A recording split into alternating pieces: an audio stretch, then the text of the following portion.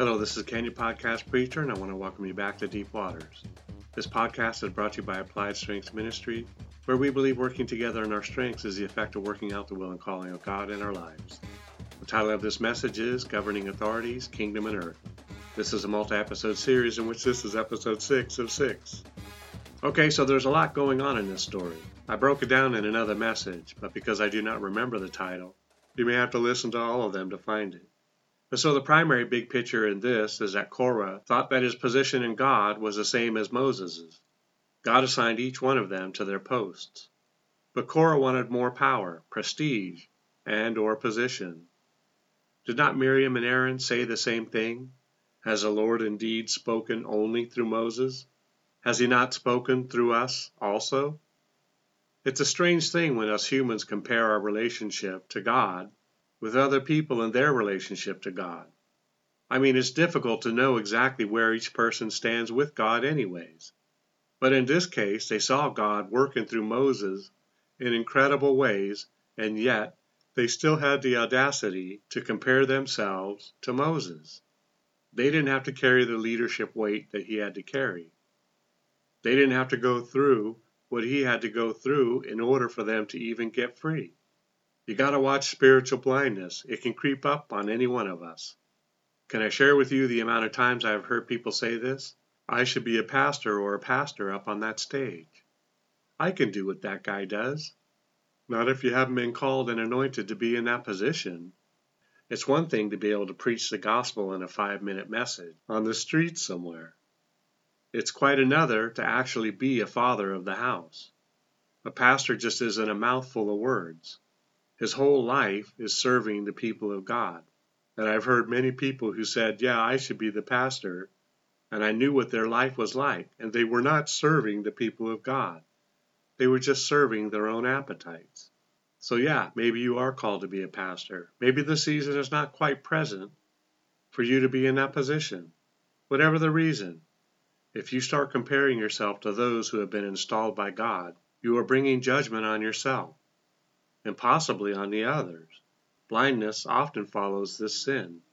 Even those who watch from a distance or are in close proximity can be affected. So you think about it for a minute. Dathan and Abiram, they were standing outside their tents with their wives, their sons, and their little children. Yet it wasn't their wives, their sons, and their little children who made that decision not to listen to Moses. And you look at Korah. He had 250 men of renown.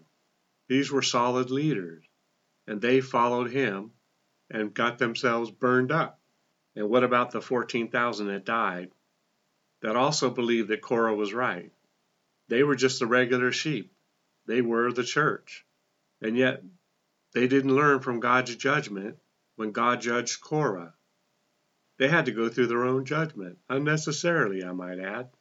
You see, they may not have been the initiator of the sin, but by God, if you have the soil ripe for it, the seed can get planted and reproduce a harvest of judgment and pain. 14,700 bystanders learned this the hard way. You teach your flock that you are better than the flock down the road.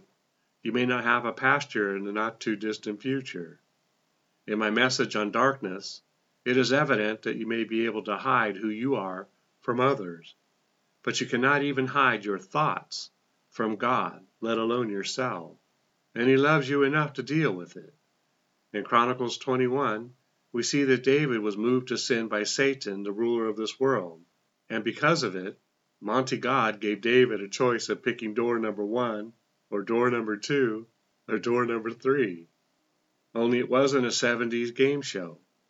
70,000 people died. Total collateral damage due to a leader who had authority. You want authority? You have it. As a Christian, you have authority. You have authority over demons, over sickness. You want more? Drop a dime on God and ask that he equip you for such a journey. A servant greater you will be. So we move on to a Peter and Jude perspective on some of the behaviors that reveal authority is or will be challenged. 2 Peter 2:15. They have forsaken the right way and gone astray, following the way of Balaam the son of Beor, who loved the wages of unrighteousness. This isn't talking about the unsaved people. Evil doesn't have a right way about it. What is crazy to me is that Peter states they loved the wages of unrighteousness. Who could love such a production? Can you use power or money to produce wages of unrighteousness? Yes, so much so that you could depart from the ways of God. Not fair, you say? You're in a war. Stand there and watch from the sidelines and take a chance of becoming collateral damage. Or armor up, grace up, faith up, pace up, love up, and use the authority God has given you to advance the next generation of Christian soldiers. Jude 11:14. Woe to them, for they have gone the way of Cain, have run greedily in the air of Balaam for profit, and perished in the rebellion of Korah. These are spots in your love feasts, while they feast with you without fear, serving only themselves. They are clouds without water, carried about by the winds, late autumn trees without fruit, twice dead, pulled up by the roots. Raging waves of the sea, foaming up their own shame. Wandering stars, for whom is reserved the blackness of darkness forever. Now Enoch, the seventh from Adam, prophesied about these men also, saying, Behold, the Lord comes with 10,000 of his saints. So Jude calls out a woe on them. They have gone the way of Cain. This means at one point in time they were going another way. Both Peter and Jude talk about money as being the culprit. No, this is not a money message, but one of authority. You want more money? Ask for the wisdom and authority to master over it, lest it master you. So we come to the end of another great message series, excluding any of the solely me in it. I've always wanted to do a message on authority, as honoring and being a servant in it seemed absent in the church. So in Romans, Paul is teaching us something profound and absent from lots of today's believers' lives. Live peaceably with all men if possible. This mostly depends on your position in Christ.